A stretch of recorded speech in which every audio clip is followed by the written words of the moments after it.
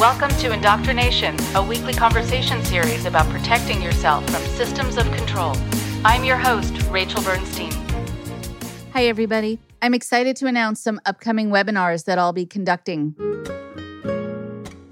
There will be two 3-part webinars. The first of which is intended for former cult members or people who were in relationships with controllers or narcissists who are looking for deeper insight into their healing process. The second series is for the families and friends of those who have been in those kinds of environments and want to understand how to help support their loved ones, and also how they can cope with these difficult moments and stresses placed on these relationships with their loved ones. The first of the 3-part series for former members will premiere Thursday, September 8th at 6 p.m. Pacific Standard Time. At the same time of day, the following 2 Thursdays as well, the 15th and the 22nd. The second webinar, intended for families and friends, will premiere Thursday, October 6th at 6 p.m. Pacific Standard Time, and at the same time of day, the following 2 Thursdays.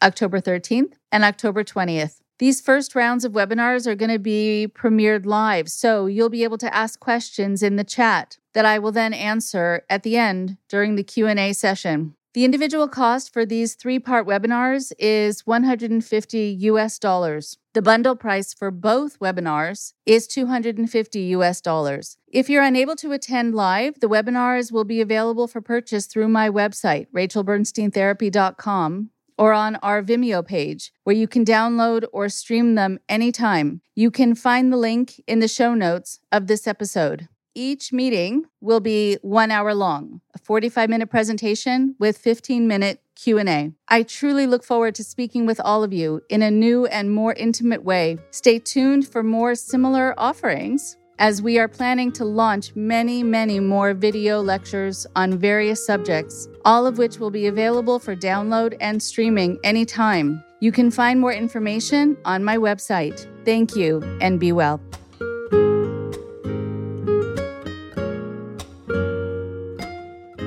Today on the show, we get to have another episode about the troubled teen industry. It's a very important subject to me. I see the fallout from it quite a lot. And again, it's not to say that all teen treatment programs are bad. They are not. But for so long, they have been unregulated. And for so long, there has been a monopoly on some of these places by some families, by some professionals who don't know anything about anything, but they do know, actually, how to abuse their power. And so a lot of very well-meaning parents will spend sometimes their last pennies on sending their kids to a place that turns out to be run by people who are not qualified in any way, and who may have also been sent from one place to the next because they were accused of things at the last place. So, as always, do your research as much as you can, even though I know having a child who you feel is in danger or who has sort of pushed you to the brink is going to make you feel like you need to find something and find something fast. Slow down long enough to find out about the place to your satisfaction, to make sure it's safe. Julianne Bull is a licensed marriage and family therapist living in Los Angeles. She holds a master's in marriage and family therapy from the University of California and has been practicing for about 7 years. She often works with adolescents and is also a certified animal-assisted therapy professional. At age 14, Julianne was sent away for a year to 2 different troubled teen industry programs. The experiences are the ones which inspired her to become a therapist for teens and to use her work to fight against this damaging and dangerous industry. Here's Julianne now.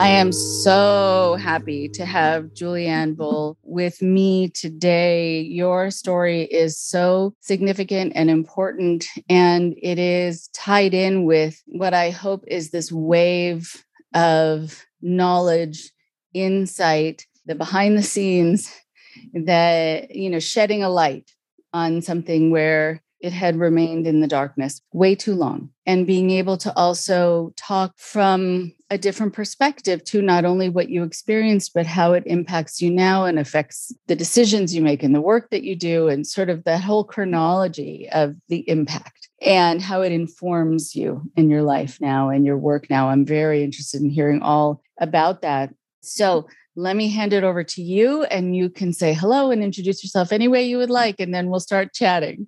Yeah, so I'm Julianne Bull. I'm an LMFT, and I'm practicing pretty much virtually right now in California, but I work pretty predominantly with teens. And I am also a survivor of the troubled teen industry, which is what I am here to talk about. Definitely informs my clinical work with teens and is why I wanted to get into therapy, because that was sort of my first introduction to therapy was in those programs. So that's an interesting thing. So yeah, and I am trying now to get more involved in, as you said, as this wave happens and we're starting to talk about it, I want to put my voice out there. Wow. Have you been able to do that so far? And I wonder what the experience has been like for you and the responses that you've gotten. Yeah, the first thing I ever put out was on the IGotOut.org Instagram, because they were doing a focus for the month on the troubled teen industry. And that was the first time I've ever really put anything out there, other than friends and family. And the response was really surprising. I just wasn't expecting that many people to read it or to care or, to resonate with it. And I think it really helped me understand how much this movement has grown in the last year and that people really are tuning in. And the other thing that's been wonderful is just the community of people who are interested in cults and working with deprogramming and all that stuff, sort of co-opting this and taking it under their wing, I think has been a huge help, because we were sort of alone in the wilderness, no pun intended. So having that community come in and care about it has been really huge. I love that you mentioned that, because one of the things that I think makes any field dynamic is when you incorporate new information into it, when it fits under that rubric, under that heading. And a lot of the times that I've expanded my practice and realized I now have a wider net than I did before was from being informed by other people who said, I've seen your definition of this. It actually applied to my marriage. What is that? Right? Or that applied to my teen treatment program or my conversion therapy, my narcissistic parent, and my 12-step program at times, right? Like, pros and cons. Again, not making an overall statement about all of them, but that there can be elements that you want to... There's overlap. Right, exactly. So I think it's really great that we've been able to kind of merge in that we can offer the terminology from our field, right, into the let's understand what happened here and why, and also then being able to define what was so wrong about it. Just like when people are raised in a cult and they see how they were raised as children, and then when they leave and they become parents of their own, they think, I could never have let that happen or been okay with the following things. I mean, who knows in hindsight, but still it affects them more deeply. So I think you now, as a mental health professional, you're thinking, oh, wow, given this person sitting in front of me, there are things that I would never dare say or do to this person that were done to me, not just professional sense, but your conscience would stop you. And I think then it kind of illuminates how wrong it was. Yeah. And I think even just having that terminology come into the conversation helped me view it differently as a survivor. People are using language and I'm like, I never considered this a cult, but now that people are talking about it and applying terms to it and the discussion we're having, I see that element of it now. And it's totally shifted my perspective. Right. And, and people will sometimes say, well, is it exactly a cult? Is it not? Whatever. I don't know if it matters to that degree. Like, let's share what we've come to learn about how manipulation takes place and what you call that technique. And let's see which one of those applies to this. Exactly. Okay. So then let's get to know you and where this all started. So I first got sent away when I was 14, and I always want to include that there were definitely elements at home that always lead to being sent away. Like there's stuff happening. It doesn't just happen out of nowhere. So there was a lot of, tumultuousness in my family, and my stepmom and I were having a very hard time getting along. And that was sort of what led to the decision. So the first place I went was in Utah, and it's still operating. So I don't use the name of it because, They like to be litigious. So I was there for a summer. And it was basically, a lot of these places are wilderness programs. It wasn't that in the sense that we were out in the wilderness with a backpack on, but it was a working cattle ranch. So you were getting up at 5 a.m. and working the ranch. And there was a lot of manual labor and things that children should not be doing. So I was there for 3 months, and I'm just giving you the quick synopsis. We can go into more detail, obviously. And then left, and they don't really do a very good job of reintegrating the family. They don't prepare you for going back to normal life. They don't prepare you for living with the people who sent you there again and how hard that's going to be. And they don't really just prepare any skills or tools or communication. So we had a really hard time readjusting to living together, me and my parents. And they were really encouraged to utilize a lot of the same punishments that had been used at the program when I got home, which, obviously did not go well. So, if I did something wrong, I was sent out to sit in the backyard for 6 hours the way I would have been in an impact circle in Utah, just as an example. Can I just ask what you mean by doing something wrong? How would that have been defined? I wish it had been a clear definition. Just anything where, we would normally get into conflict. They basically now had a tool. So if my stepmom and I got in an argument, if my homework wasn't done, something like that, they now had a resource, basically a consequence that they could turn to. So understandably, that did not go very well. And we didn't coexist for much longer. And the same overhead program that ran the Utah place had another school. I mean, they have tons, but they recommended this school to my parents, like, send her here. It's kind of the next step up, right? So that was in Vermont. It was a boarding school, but it was a lockdown facility. We didn't leave the premises. We didn't, nobody came in, nobody went out. And I was there for about a year. It was different. It was equally challenging. When I started there were 12 girls. When I left, there were 30. And they had changed the rules by the time I left so that your parents weren't able to pull you out anymore. You had to graduate by their terms. And so I was pretty much going to be there until I was 18. But I happened to have an unsupervised phone call with my mom one day and told her the truth of everything that was going on there. And she got on a plane and she came on my 16th birthday. She told them we were just going out to dinner and she drove me to the airport. Right on. Yeah. Oh my God. Yeah. So far, this is my favorite part of your story. Me too. That was my sweet 16, spent in a hotel room, scared that they were going to come knock down the door and find us. But yeah, and then I moved to Florida and that was the end of it. But it was about, a year and a half of my life that was just gone.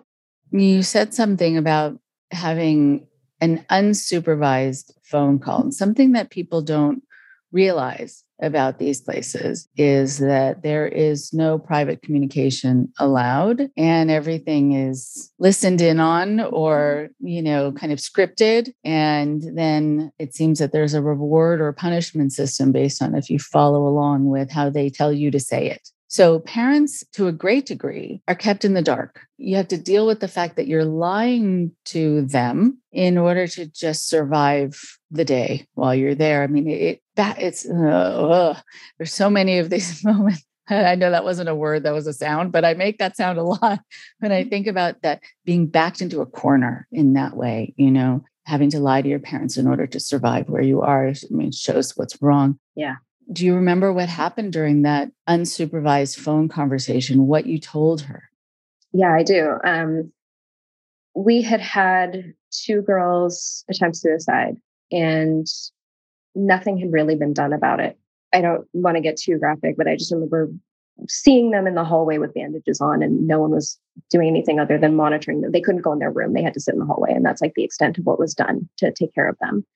And self-harm had become really popular. Everyone was just in a really bad place at that time. And my best friend there had just left. And so I was also in a really bad place. And I just told her, girls are attempting suicide. I'm thinking about self-harming. I really don't know how much longer I'm going to make it here. And that's how I felt at the time. I really felt like I certainly can't do this until I'm 18. I don't know how much longer I can. And she had never heard anything like that because, like you said, they're keeping parents completely in the dark. And I think that's a really important part of the conversation to have, because I think it's really easy, especially like when I tell friends and stuff, they just immediately want to demonize my parents, right? Like, how could they do that? I could never. And I understand that perspective, but I don't think people understand how much they are also a victim in this, that they are being lied to, they're being manipulated, they're being presented something that should exist but doesn't. Like residential programs for teens who are struggling should, in theory, be a thing if run by the right people and staffed by clinicians. Yes, it doesn't exist. You've had religious organizations come in and fill that void. So it's very much like a snake oil salesman situation. And I still see that with parents now where they'll start looking into these places. And I have to be like, actually, I know that should exist. And in theory, it would be great. What you're looking at is not what you're looking for. So I think that's really a really important piece is that our parents most of the time do not know the extent of what's going on and how you're being treated. So as soon as she knew, she was on a plane, And the power of that, just knowing that once she knew, she came to rescue you. I mean, what did that do for your relationship with each other? I had never lived with my mom prior to that. So it was a huge turning point for both of us. It was a big adjustment. She moved out when I was 3. So it was suddenly we're living together. And I'd had a very difficult relationship with her. She had really severe postpartum depression after I was born. So we'd had a difficult relationship. And so suddenly she's really showing up as a parent in this life-saving way.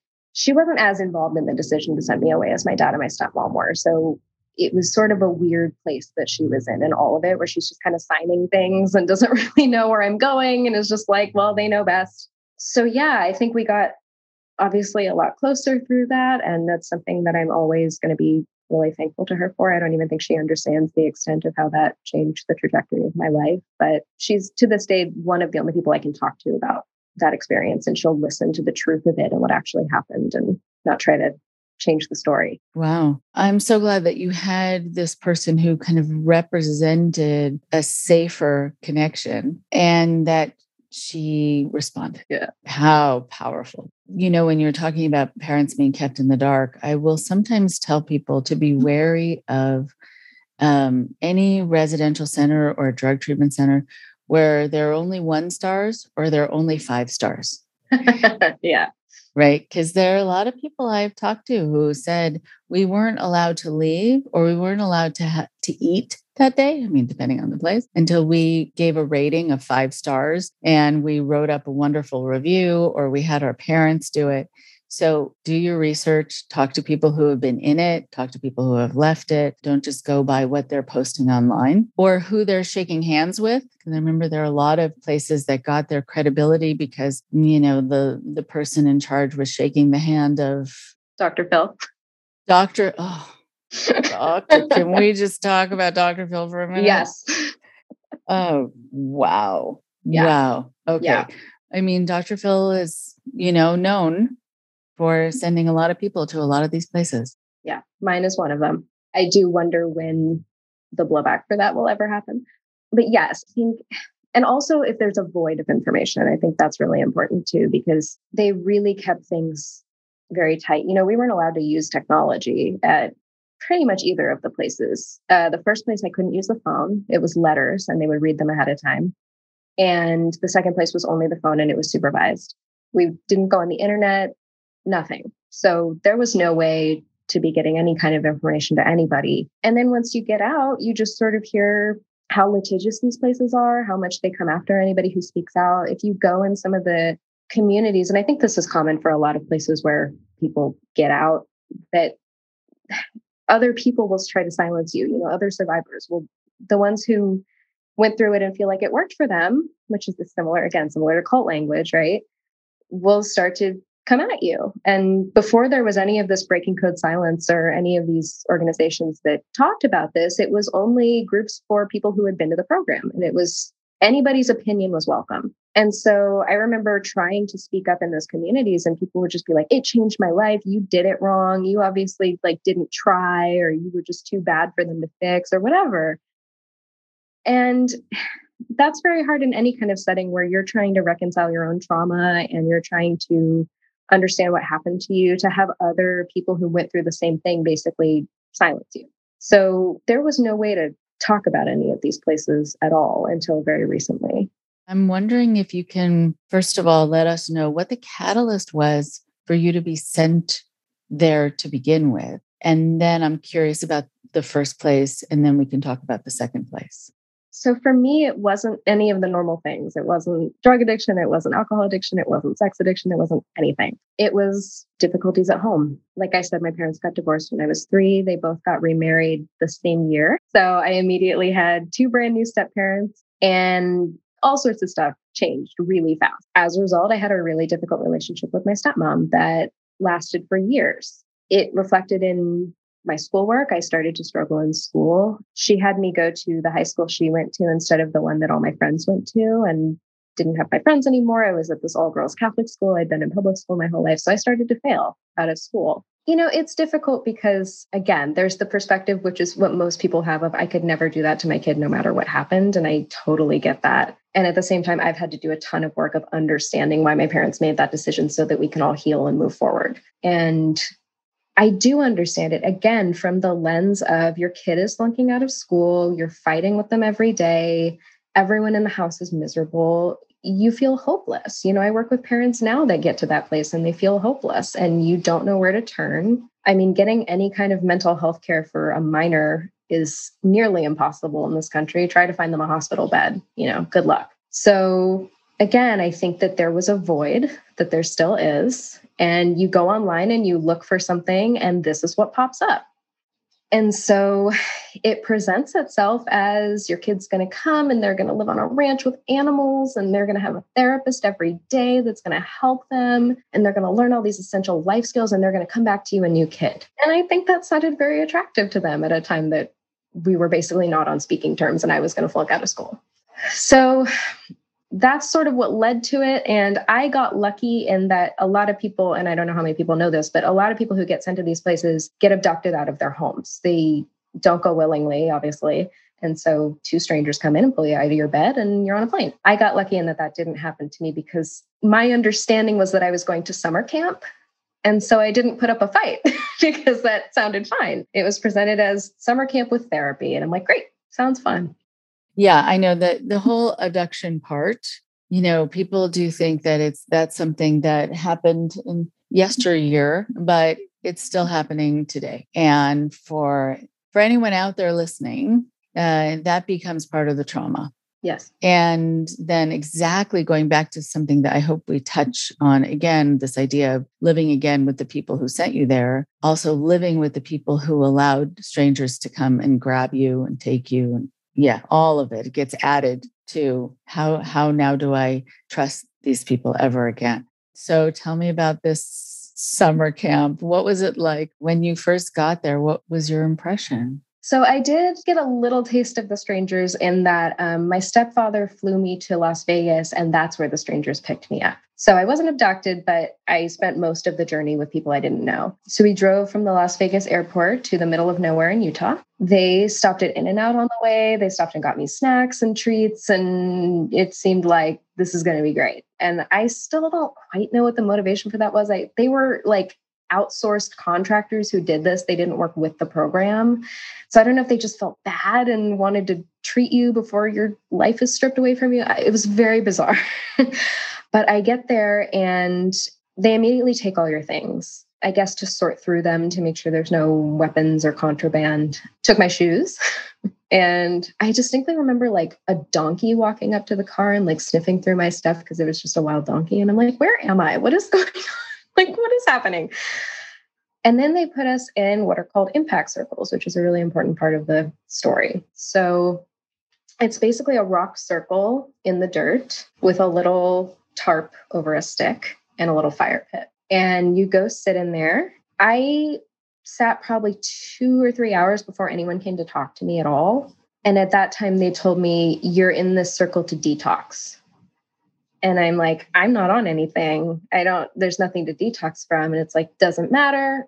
You're detoxing from your thoughts. You're thinking about what you've done to get here. You're going to be in here for the next 3 days. I think that was when I realized I'm not at camp. So you do go inside at night. You sleep on the floor indoors, I guess, to protect you from the elements. But then at sunrise, you're back out in the circle. And I think it was on the first day that I just had an epic panic attack. I mean, I just started completely freaking out because I realized what was happening and I didn't know how long I was going to be there. And, just please, can I call my dad?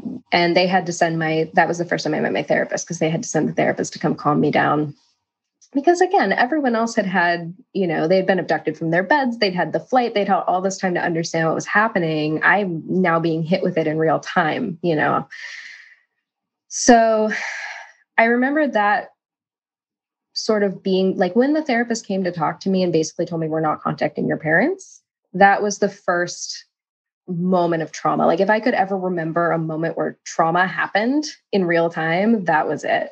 Just this primal fear of realizing that no one's coming to help you. I can't describe that to people. It was the scariest thing I've ever felt. And I wrote a letter to my parents. They said I could write a letter. So I wrote a letter, and my mom told me later, because they didn't understand the extent of what was going on and they thought I was being dramatic, they all poured margaritas and read the letter together and laughed about it. Just thinking that I'm being really dramatic and this is just Julie. And, so the impact circles are really important because they become a form of punishment for the rest of the program. Like, that is always your threat, is that you're going to go back to that. You're in it for 3 days when you start, and then you're kind of integrated into the first level, which was you live in a cabin, you don't have electricity, you don't have water, so you're really living off the land. And that's when you start doing the chores and doing the labor. And I remember my chore was to get water from the creek in buckets to feed to the Clydesdale horses, which are huge. I was 87 pounds soaking wet when I got there. And it would take me like 3 or 4 hours to fill the trough, because every time I would come up there and pour water and they'd drink it. So I'd have to go do it again. And so that was like my main chore. And I just remember constantly being put down and belittled because I didn't do it fast enough. And I would come back soaking wet. And, it's like, I'm this big and they're massive horses and I don't know what to tell you. So it's a lot of that, it's a lot of labor. It's a lot of trying to break you. The purpose of that level of the program is to break your spirit. Like, I don't see any other purpose to it. This idea where they said you're going to be detoxing, I find this so interesting. There are a lot of people who have their kids in programs that are for anxiety, depression, other sorts of things, not necessarily with substances, but the model that's used is the 12-step model. So the language that's used, it's like they work it into fitting, but it doesn't. And so that phrase, you're going to be detoxing from your thoughts. What? That means nothing. And what's wrong with your thoughts? And why do you have to get rid of them? And so it's like they're trying to make it work, but it's a square peg, round hole issue. And I think it's really, really wrong. And it's also confusing, because then like, why do I need to get rid of my thoughts? Okay. So you're feeding, you're helping the Clydesdale horses get water, and you're being berated for not doing it fast enough, not doing it well enough. What happens after that? So you're ideally there for about a month doing just branch work. And the goal is that you're going to this place called The Barn, which is down the street, and it has electricity and water and, all the luxuries of modern life. So everyone's trying to work toward that. And you are doing a binder of paperwork that does feel very 12-steppy. It's all very like, think about what you did and how are you going to be better when you get back, and just, soul searching paperwork. So part of that paperwork is a task to complete a bow drill, which is, for people who don't know, you take a bow, like a bow and arrow, and you wrap a stick in the string, and then you use the friction to make an ember, basically, so that you can make a fire. It's like a Boy Scout technique. So I get to that point. And again, I'm 87 pounds soaking wet at this point. I do not have the arm strength to do this. After about 2 days of failing, they put me back in the impact circle. My entire day was sitting in solitary confinement and then trying to do the bow drills. And it took me, I remember, 14 days to be able to even get one, and you needed 5. So I had kind of a unique experience in that way, because I should have been participating, but I was just stuck in confinement because of this one thing. I still don't know why. I don't know why I couldn't have just been like, well, that one will give you a different task. I don't know, but that was what happened. So eventually I completed it. And then you go on like a wilderness I can only describe it as like a spirit walk because they're co-opting a Native American tradition for this, where you go into the woods and you try to, like, they're using that language, try to go on a spirit walk and find your inner spirit animal and figure out, what your path is ahead of you. And that's the only way to get to the barn, is to do this like weird day in isolation in a little cabin by yourself and try to find I don't even know what. So I did that and then went up to the barn, and the barn is levels 3 and 4. It's where you get your therapist. It's where you basically wake up in the morning, you get assigned a chore and a task for the day, and then that's your day. It was either clean the toilets and clean the kitchen, or it was, do hay baling, which was really hard when you're small because they're like 200 pounds. One that was like a treat was if you got to go on a trail ride. So that's when they started incorporating equine therapy. I should say that I had a really traumatic experience with a horse prior to this, where I was thrown off and like kicked in the back several times and was phobic of horses when I got to this program. So I was not super excited to see that I had been assigned a horse to take care of. And another weird thing about my experience there was that I was sort of labeled the problem one from the beginning. And so they gave me the most difficult horse to break in because I was like a problem child they needed to break. And so I still don't quite understand what that was, but I think it was just like I was not going to be brainwashed and I did not agree with their techniques and I was fighting them every step of the way. My mom was joking recently. She's like, you couldn't join a cult because they wouldn't be able to break you. This place couldn't break you. I'll say my most memorable story is that one day we got to go on a hike, and it was like an 8-hour hike to the highest point in that area of the state. And halfway through the hike, we sat down to rest and I sat on a cactus because I just wasn't looking where I was sitting. The guy who was leading us, one of the staff members, took me behind a rock formation with several of the other kids and used his knife to get some of the needles off, and then just like pulled my pants down on the side of the mountain and was using his knife to try to get the needles off. And I'm like humiliated, obviously, because there's other kids looking at me. And, so we do the rest of the hike, a lot of which was too steep to walk down. So I had to slide down on my bottom. My jeans ripped open. Then they told me I was being indecent, so I had to cover up. I was never taken to a doctor. They took me to the vet in town, and that was the only person that ever saw me. And they basically said, yeah, those are going to be stuck in there for a long time. And they were. It was 10 years before that all finished. So like no medical care. So it's a lot of chores. It's a lot of ranch work. Then you're working toward level 4, which is like, that's the level you have to be on to graduate. And here's where some of the misogyny comes in. When the boys get to level 4, they get to go live in a separate cabin, a really nice one with a television, like decked out, puppies and cereals of their choice, like things we weren't allowed to eat or do or any of that. When the girls got to level 4, they went and lived with an ex-Marine drill sergeant at her house and got up at 4 a.m. to cook the meals for everybody that was there. So like 100 people. So there wasn't a lot of incentive on my side to get to level 4. I'm sure. And I had a very hard time maintaining it. I didn't want to stay with her. I felt uncomfortable with her, the drill sergeant. And I kept dropping off level 4 because I'm like, I will not be in that house. I don't want to get up and cook for everybody. How is that a reward? So basically the way that I got out of this place was because my parents, they were saying she needs to stay here longer. We haven't been able to get through to her. And my parents are like, she starts school. It's September. We're coming to get her. And so they put me on level 4 for the day that I graduated because my parents were coming either way. So I didn't technically graduate.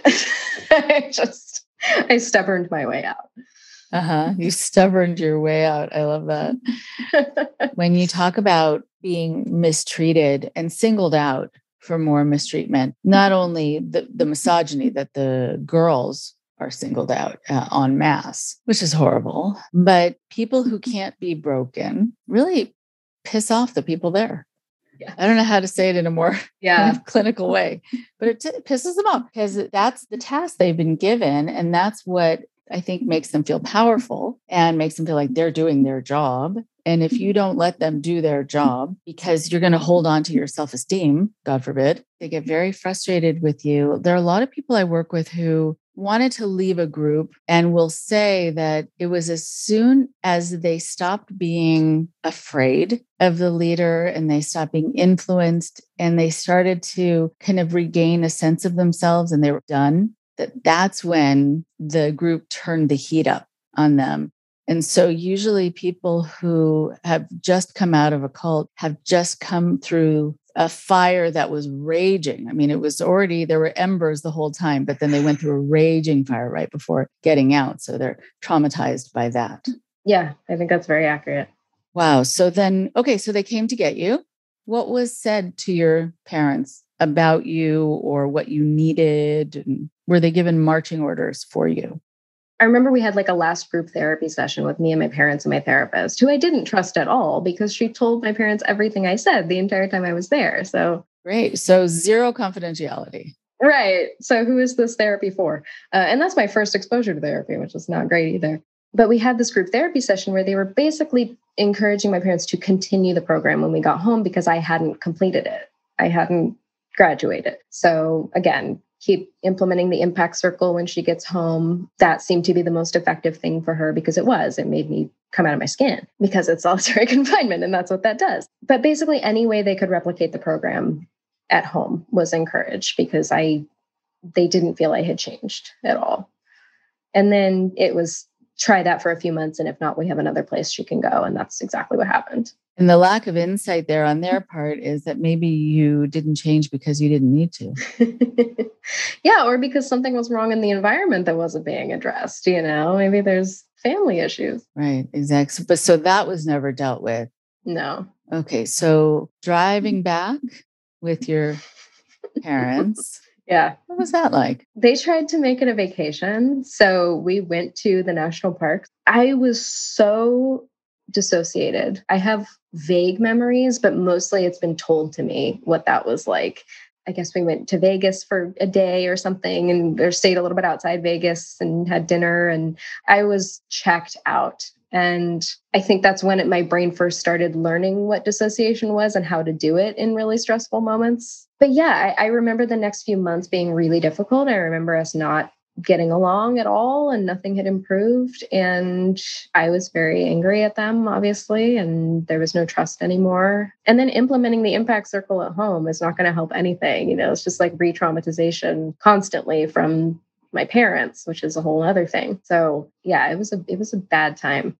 Oh, so I'm curious, just before we move forward, what was it like for you socially? I mean, here you're talking about your interactions with the staff and then with your parents after. But what about with the other people who were there? It was difficult. I remember there was a girl that I really didn't get along with, and it got to the point that they tied us together to spend the days together so that we would learn to get along, literally with rope. And she got so mad at me at one point that she just yanked it and my jeans ripped. And I was really upset because those were my only pair of jeans. And that's the only socialization I remember. I don't remember anything positive. I remember we weren't allowed to speak to the boys at all. We weren't even allowed to make eye contact. The only times we kind of overlapped were when we did our school. I put that in big quotes, which was just sitting in a room with an old guy supervising and reading books. I mean, we weren't really getting anything done, but that was the only time we interacted with the boys at all. I remember it being a very isolative experience as opposed to the next place I went. You're very converged with other people and there was a lot of dynamics. But this place, I remember feeling very on my own the whole time. Okay. Did you want your folks to know about what had happened to you? I mean, I know you were checked out and dissociating, which I understand, but at some point, did you want them to hear the stories? I did, but I think I got the message pretty clear that they weren't interested. I mean, at a certain point, it was implemented that they didn't want to hear anything negative about these places anymore. That was like a rule. I remember when I was in Vermont, if I called them, I couldn't say anything negative. I don't know how early on that got implemented, but I know the implicit message was there that we're not interested. I mean, they were very bought into the program. It was all that brainwashing and programming had worked on them. So it was, if she says this or that, it's because she's rebelling and whatever. So it was just anything I had to say was discredited. And I also think I didn't recognize how bad it was because you're spending 3 months with people telling you you're the problem. The program's not the problem. You're the problem. Something's wrong with you. I didn't see it as the program was wrong and something bad was done to me until much later in life.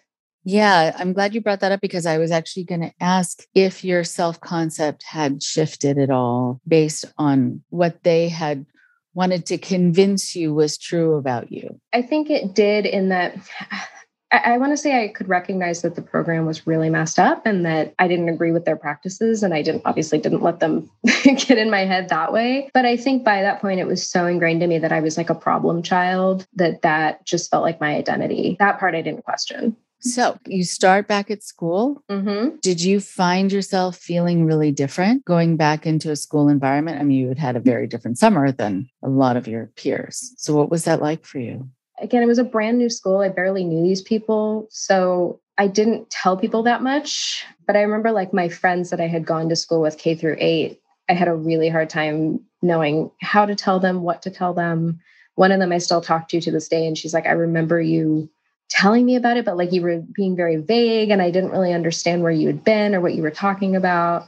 So I think socially, I didn't know how to navigate it. It was like, how do you explain that to anybody? And then there's the shame element where you're like, I'm a bad kid and I got sent to bad kid prison and that's embarrassing, so don't really want to advertise that. Right. No. And I'm wondering also just going in with that concept, I'm a bad kid, if that impacted how much you felt like you deserved to be treated a certain way or to be able to have new friendships. I think it definitely did. And I also think like in terms of schoolwork, I had just given up on myself at that point. It's like so many people had told me I wasn't going to have a future that it was like, okay, I'm not going to have a future. Why try?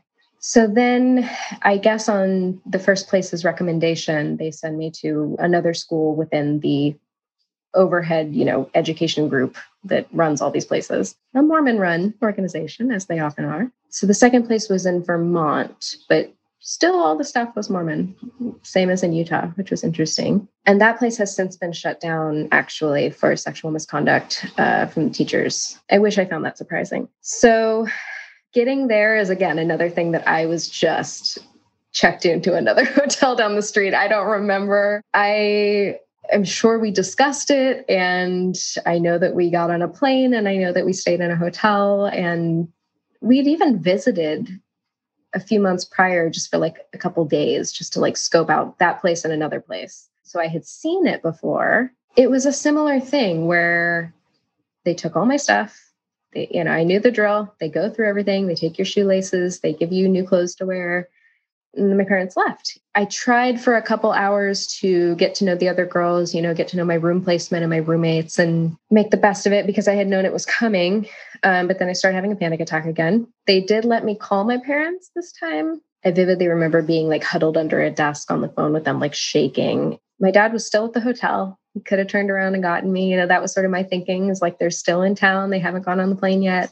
And I remember his response just being like, nope, we're not coming. This is it. And the first probably month were just riddled with anxiety. I always say coming out of my skin because that's how it feels when you're just at that level of anxiety that it's uncomfortable to exist within your body. It was a strange place. It was a former nursing home that had gone under, and this place had bought it to make it a school. So it had like dorms, on one side where like the residents would have lived, and then it had a school side, and then it had a dining hall. And it was 2 people to a room. The days were different. It wasn't labor, it was schooling. But again, it's like, what I'll say for their schooling is that my credits were not accepted at the next place I went because it was deemed not a school. So I had to repeat sophomore year. And then a lot of therapy, and again, another therapist that told my parents everything I said. So that was an interesting experience to be doing so much more therapy at this place than we were at the last place. But I still don't trust the therapist. It was interesting. Like, there were just weird quirks. We weren't allowed to leave the building, but we would go, like, on Tuesdays, there was a ski resort down the street, and we would go there as like our PE. We would go skiing. That was kind of the only time we left. I mean, there was a bookstore in town they would let us go to, but we had no money. So the shoplifting started really quickly, and they had to nip that in the bud. Basically, I was there for about a year, and then things got really bad because they changed management. Like, the heads of the school kind of left in the middle of the night, and which was very weird. They like left with no word in the cover of darkness, and we didn't know what was going on. And then new people came in, and they didn't like the system where you got to graduate and leave. They wanted you to stay till you were 18 because that's cha-ching, you know? So the whole structure of the program changed, like what you were working toward changed. You had no motivation anymore because you couldn't just graduate out. You had to turn 18. So why try, you know? A lot more intensive like group therapy was happening now. And I remember a very long stretch where we didn't go anywhere outside the building at all for months. And people were starting to go really stir crazy. I remember like trying to organize a trip to like go strawberry picking or something and pitching it to the principal like over and over and over, like, please just let us leave the building. And they wouldn't. And so that's when people started self-harming and getting really, you know, into really dark places mentally because we were just imprisoned at that point. So yeah, I think it started to just get really strange. And I think that's part of why my mom wanted to come, because it was like, this isn't what we signed up for. This is a whole new thing. She's not staying there till she's 18. You know, I was only like 15. The idea that the people who ran it left like in the cover of night. I don't know this for a fact, but often that's when they're needing to run from the law. That's what it felt like. That was our conspiracy theory. That very often is the case where suddenly someone has reported them and they know that the police are coming, or that the media has been alerted and they're going to come to interview them, or there's going to be an expose, and suddenly they need to disappear. And then will often turn up in other places, in another state, or using a different name, you know, because this is often what they know how to do and how they know how to make a living. So they just pick up and do it somewhere else. But here, to not be prepared, you know, here you're away from home. So the people in charge become kind of surrogate parental figures, and suddenly they're missing and replaced with others. So just the insensitivity of that, it leaves people off balance. But then here you're teenagers with a lot of energy and you have no way to get it out. So it doesn't surprise me that there was self-harm. There's a lot of things that would definitely back up that theory. I mean, that we at one point absorbed another school that got shut down. And so all these new people came in. That's when we went from 12 to 30. There were definitely whisperings. I don't know for a fact, but since this was eventually what they were shut down for, there were definitely whisperings of teachers being sexually inappropriate. I knew one girl for sure was telling us she was in a sexual relationship with a 60-year-old teacher whose wife worked there. And in town, they did not like us. The town did not like us. They didn't want us there. We would get dirty looks when we went into town. So I wouldn't be surprised if there were complaints or people campaigning in town to get these like bad kids out of our town. Yeah, I mean, in terms of like socialization and energy and stuff, I remember people started to just date each other because what else was there to do? And I remember us, you know, obviously they did not like that. It was a Mormon-run organization. They did not like any kind of homosexual activity happening. And so they sat us down and we had like a full sit-down meeting about, they called us bugs, bi until graduation. And we're not interested in you guys becoming bugs. That's prohibited. It's disgusting. Don't do that here. If we catch you, blah, blah, blah, insert X consequence. And I remember that being really hard on everybody because it's like all we have at this point to do with our time is to try to date or, you know, and that just got taken away and really condemned and shamed. So now what? Right. So here, yeah, you're with other girls. And it is natural at that age to want to be able to be physical, but also to want to be able to be soothed and to feel cared for and to feel held. That you were not able to do that and then that was sinful is such a crime on top of everything else that was happening, that there was no solace. So then you left at what point? I left on my 16th birthday. Right. So then your mom comes to get you. How would you describe the kind of the shape that you were in at that point, physically, emotionally, if you can go back and remember it? I think I really believe I was dissociated for like a year after that. I don't remember a lot of things. I had no anxiety for the first time in my life because I was feeling nothing. My mom likes to say that people would walk into a room and I would growl at them. Like I was just snarling at people. I had a lot of anger. I had nowhere to put it. They didn't get me into therapy for a while. And even when they did, I was so mistrusting of therapists at that point that I wasn't going to talk. And so I was a wreck and I had nowhere to put any of that energy. I talked to one person, my best friend that I mentioned before, who had left. She was the only person I was in contact with that I could talk to about any of this. But the way I knew I was dissociated was I let her and two other people pierce my ears with push pins, like from a bulletin board. And I'm someone who, like, the sight of blood, any needle, I'm passed out on the floor. So that's how I knew how checked out I was, that I was able to do that. And even when I got home, I'm like trying to pierce my nose in the bathroom with a safety pin. You know, I was just like anything to feel anything at that point. Right. Which is also part of the self-harm that was taking place. Yes, absolutely. Wow. So when you said after you left, you didn't go for therapy for a while. And then when you did eventually, how did you figure out how to trust any therapist? So I ended up moving back to California when I was around 18 because I started to flunk out of college because I was in a bad way. And my dad basically called me up and was like, move back here. We'll set you straight. We'll get you back on a path. Like, basically start over, go to community college, get your GPA back up and start your life over. So I did move back. And then part of what we did to try to heal as a family and get my life back on track was to find me a therapist, which, you know, bless them that they recognized that because I was a mess. And I found a really, really incredible therapist. I mean, it was just luck of the draw. It was the first one we found. Her name was Shannon. And I was with her for 12 years. And she's actually the reason I became a therapist. I cannot understate or overstate how much she changed my life. I mean, and I think that what she proved was just, she listened to me and then she didn't tell my parents what I was saying. And then we would have family sessions and she was really on my side. You know, she would defend me and she would be the barrier between me and my dad's anger. And just having someone show up and be there for me, be like a shield for me and care about me in that way was so transformative and new. People need these pivotal people in their lives that along the way gets you back on track. It moves you into a space where you feel safe and you can breathe again. We all need those. You mentioned about your father's anger. So what was that about? Because we haven't really talked about that. He had a rage problem my whole life. It got very volatile in the house. You know, it was a lot of screaming, a lot of name calling, a lot of, like, he broke my door in half one time, slamming it so hard. It was really intense and tumultuous. I think that when I got out of those programs, that anger started to couple with shame about the decisions they had made and bred new anger.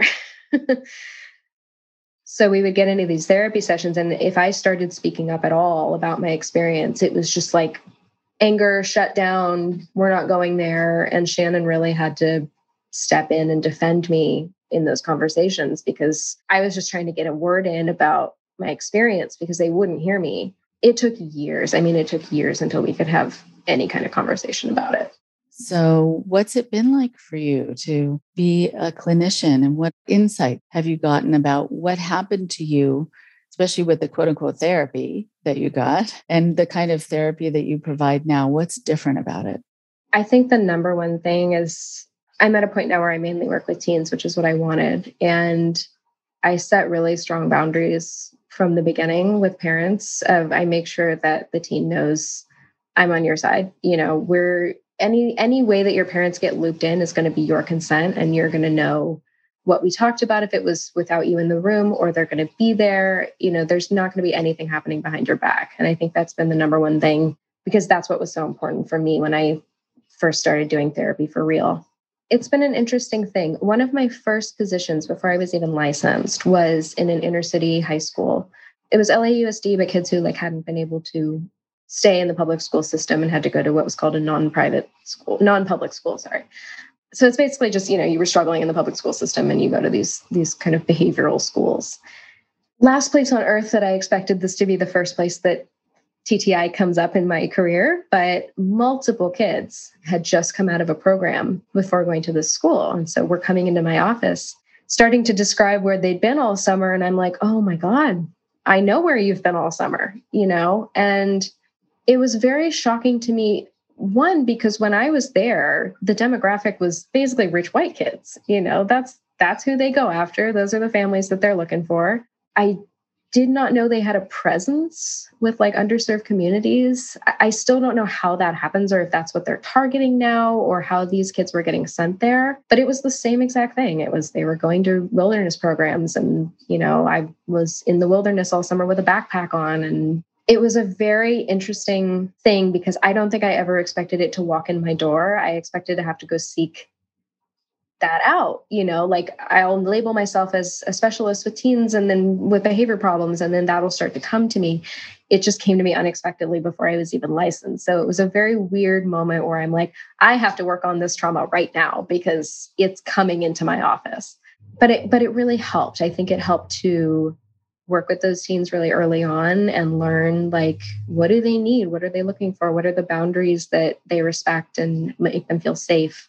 And that's what I've been able to carry into private practice with teens is, setting those boundaries really early on again. And I'm team you, I'm not here for your parents, and that's not how this is going to work. And parents don't like it, but it's the only way to get them to open up because they've done the thing with their parents. It didn't work. Two things that I wanted to ask you about. You started to talk about what you provide for teens, and I'm curious what teens need. You were saying about respecting their boundaries. What else do you let them know that you're going to be able to provide for them?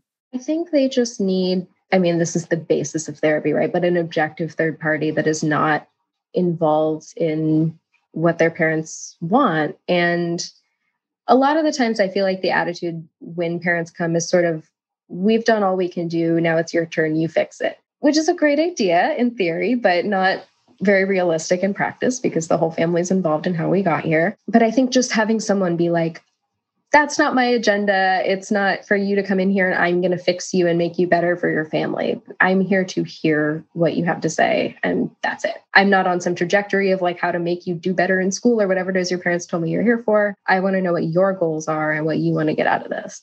And a lot of the time, if it's, I don't have any goals, I'm being forced to be here, I won't take the case on because I'll tell the parents, it doesn't work like that. We're going to be sitting in silence for a year. I've done it. And all it's going to do is breed mistrust of therapy, and they're never going to want to revisit it later in life. And that's the opposite of what I want. Right. Okay. So then you were saying too that you needed to work on your own trauma. What helped you address your trauma? Obviously, good therapy was key. But I think that, a lot of that work was forgiving my parents and reckoning with what my perception of myself was, because that identity of being a bad kid was still in there and impacted how successful I thought I could be as a clinician and how much I felt worthy of even being in the room as a clinician, because who cares what I think was still a voice in there, and it was mostly done in therapy. I do think that this movement, the starting to talk about this stuff was a really pivotal point for me where I thought I had done all this work and was like, I'm over it. I'm good. And then people start talking about it, and something that had once just been mine, like I could bring it up to my friends. They had never heard of it before. My story was the only perspective they had.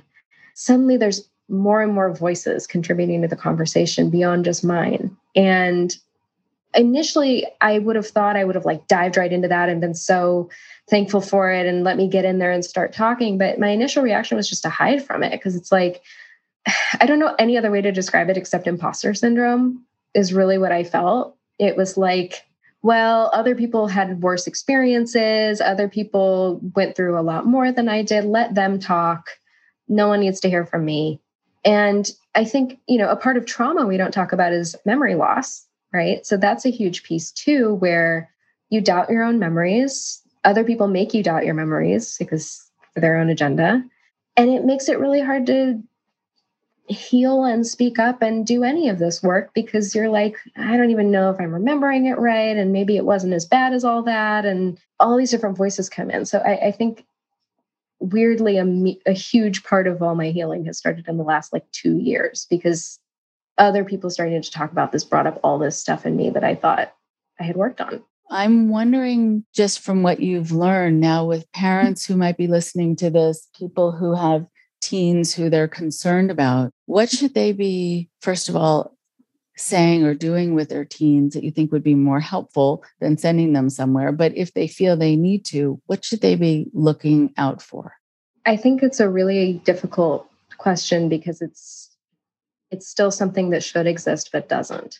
I work with so many parents who, again, in theory, this would be the next step, but then you go looking and researching and it's these abusive facilities. It's not anything real. I think there's a huge gap, this is a need that I wish someone legitimate would fill. I wish that some group of clinicians could come in and start revamping the way this industry works. Until then, this is the question I ask over and over in my work as a clinician too. It's like, what do I tell them? Because when you're at that point and you feel so helpless, your kid is headed down a path that seems really dangerous and there's no safety net. It's they either fall and they have to learn that way, which is horrible, or what, I don't know. I think listening is really important, trying not to take in sort of an adversarial approach where it's you versus them. But it's hard because they have to be willing to talk and want to open up. And sometimes they don't even have the language for that emotion. So I think, I would say give therapy more of a shot, maybe, because I think sometimes it's premature to pull the kid out of therapy because they're not talking or it's been a year and we're not making any progress. And maybe reframe your version of what therapy is, because I've had success after 2 years, after 3 years, even with kids who weren't talking that entire time. And suddenly they get to a point and they feel safe and it starts to work. But it's definitely not push them into a room, please fix my kid. And then within 6 months, you're going to see results. That's not how it works. Being more patient and giving it more time than you would want to. And let the therapist educate you on why it's taking so long and what's going on. And they know they're the clinician, so they can help explain it to you. So just as we're kind of wrapping this up, I want to make sure that you have a chance to talk. If there are more stories that have kind of been embedded in your memory that really were pivotal that you want people to know about, feel free to share them now, or if there's more insights that you wanted to share. Well, one of the other things I was going to say on the topic of, parents is that I think sometimes the worst case feels like the end of the world, like let's say flunking out of school, right? And I know it's kind of a hard thing to hear and kind of a radical idea, but sometimes that's part of them having agency and autonomy over their life is a consequence to their action that they then have to dig themselves out of. It's like, what now? I flunked out. I have to repeat a grade, or I didn't get into colleges. What do I do? And having to learn how to come back from that, because I think just learning that you can get to the worst case or just seeing something all the way through, right? Like if you stop doing your homework, let's see this all the way through. Where does this end? It really can be transformative. I think for me, it really was. It was like getting to a place where I had flunked out of college. The worst had happened. Like everything my parents had predicted had happened. But just getting to that moment where the worst had happened and I got to make a decision of like, what do you do now? Do you follow this all the way through and go, that's your future? Or do you move back to California and try to do something differently? But that was my decision. And that was when I started to be able to turn everything around. So I think sometimes just, letting them kind of, unfortunately, go through with the thing that they're trying out to see where it lands. And then having to figure that out can be really important. First and foremost, it seems that it's important for people who have gone through these experiences to know that they don't have to stay silent, like breaking code silence. They don't need to keep the secrets of the people who did things wrong to them. But where can people connect with other people? And where can parents learn from other people's experiences so they know to make better and safer decisions for their kids? Breaking Code Silence is obviously a huge resource. BreakingCodeSilence.org is the nonprofit organization. And that's where there's a lot of like groups and education and people telling their stories. And I think some Facebook groups have like come alive because of that, and survivors starting to connect. That whole Breaking Code Silence movement has bred a lot of like offshoots and spaces for people to start to connect that did not exist before. And I think Paris Hilton just starting to talk about it because she's someone who has a lot of wealth and can, the litigious element of it isn't an issue. She can sort of fight through that, has opened a huge door because we have someone standing in front going like, I will deal with that element of it. You guys just tell your story. That has changed, in my perspective, has changed everything because I did not see these communities existing even 2 years ago that they do now. I thank you so much for sharing some of your stories. I know there are many more stories, and I know that your clients are lucky to have you with your insight, with your sense of really knowing, having been through it yourself. Where can people find you if they want to connect with you or find other interviews that you've done, just to learn more about your story? So I just started an Instagram for this purpose. So it's my name, Julianne Bull, LMFT on Instagram. Just getting the word out. It was a pleasure to speak with you. I know it's a difficult subject, but I'm so happy that you are now where you are in your life. And it's really good to see. Thank you. I appreciate it. And it's so nice to just have a forum to talk about it.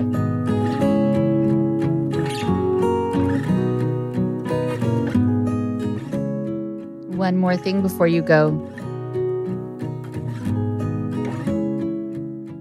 Thank you so much, Julianne, for sharing your stories with us. As with all guests, they've had to narrow down how many stories to share. And with experiences that go on for years and experiences that are so intense, I know that there are hours and hours, days and days of stories.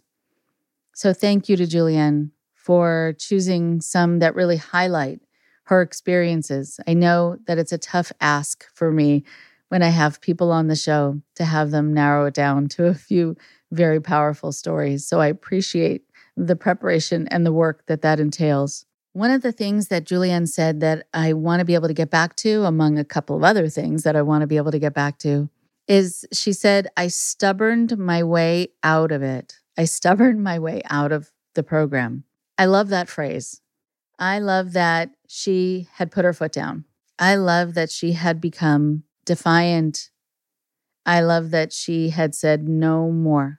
There was something inside of her that was rising up, that was making it more and more impossible for people to control her and for people to make her feel a certain way about herself and behave a certain way. That's a very powerful core. And what you hope is that you're in an environment that would support it, not negate it, not pathologize it. When someone tries to pathologize the part of you that's strong, the part of you that says, hey, wait a minute, no, then you have to wonder why. Why do they need to take that away? The problem that happens when people are so torn down, when people are so mistreated, is that they start to feel like they are bad people. They start to feel like they're not trustworthy. They start to feel like there's something really wrong with them. And so it didn't at all surprise me when she talked about how she has what she calls bad kid self-concept, and that she has some memory loss from her time, which can often happen when you've gone through trauma, when you've also found yourself kind of happily and out of necessity dissociating, splitting off yourself to not be fully present because it's too hard to be. But it also really doesn't surprise me that she has what's called imposter syndrome, something I've talked about on the show in the past. When people don't feel qualified to do what they're doing, they don't feel like good people. They don't feel like the people they think other people see them as. They have imposter syndrome. People with low self-esteem will often feel imposter syndrome when someone pays them a compliment, thinking that person just doesn't know them. That person is someone they've somehow fooled or tricked in order to get that compliment. It's a very sad state of being. And it's fine to have humility, but when it goes as far as being this imposter syndrome, then you run the risk of not being able to take in any affirmation or compliment, any confirmation that you are a good person, or that you're doing good things, or that you're capable, or that you're kind, or that you're anything you were told you weren't.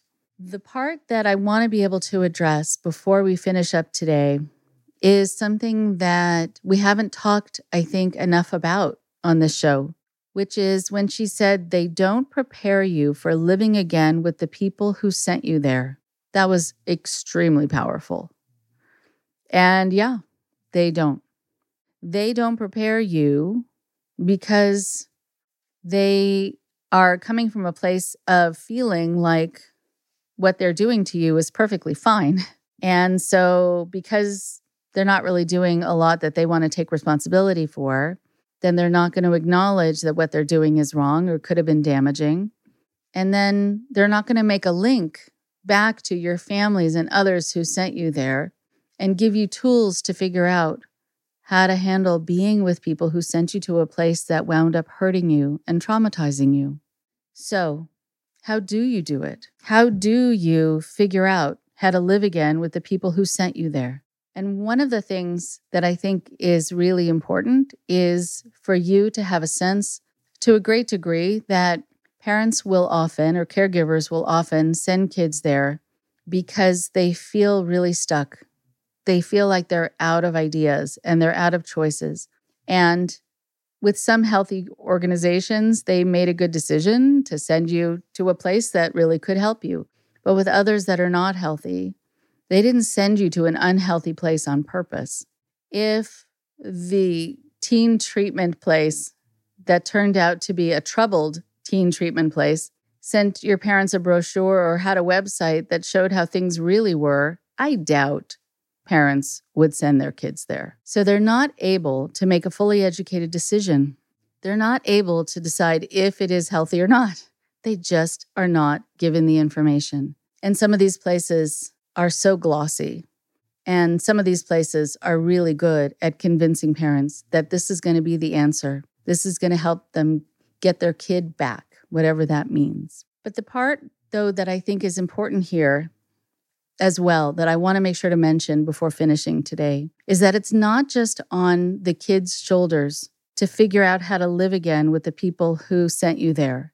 It's for the people who sent you there to be able to acknowledge that they sent you to a place that turned out to be really harmful and scary and traumatizing. It doesn't make you a weaker parent to acknowledge it. In fact, it makes you a very loving, strong parent, where you can be angry alongside your child about what this place pretended to be and what it promised to be that it never planned to deliver.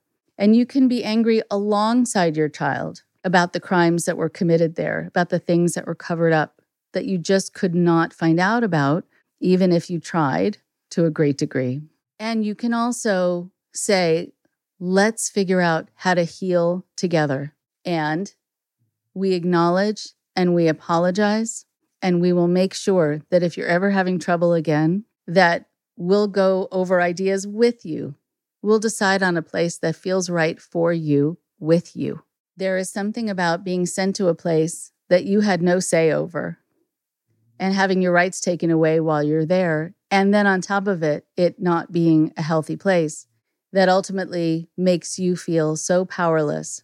And the parents also, at the end of the day, are powerless because they're not given the information they need to protect you. So, parents, if you're listening, it is important for you to acknowledge it's not your fault, but there's something you participated in that did end up hurting your child. And one of the most strengthening things for a child is to hear a parent apologize and to not end it with, but. I'm sorry, but, it did help a little. Just say, I'm sorry. But also link arms with your child in terms of their healing, helping them get better, and they will trust you more. They'll be able to heal better if you really do acknowledge what happened, even though your intentions were pure. Talk to you next week.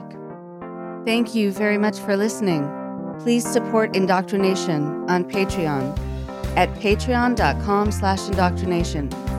Be sure to give us a follow on our social media. Find us on Facebook and Instagram using @indoctrinationpodcast. And for Twitter, find us at @_indoctrination. We love hearing from you too. So send us an email at indoctrinationshow@gmail.com. And for more updates on the show, visit our website at www.podpage.com/indoctrination.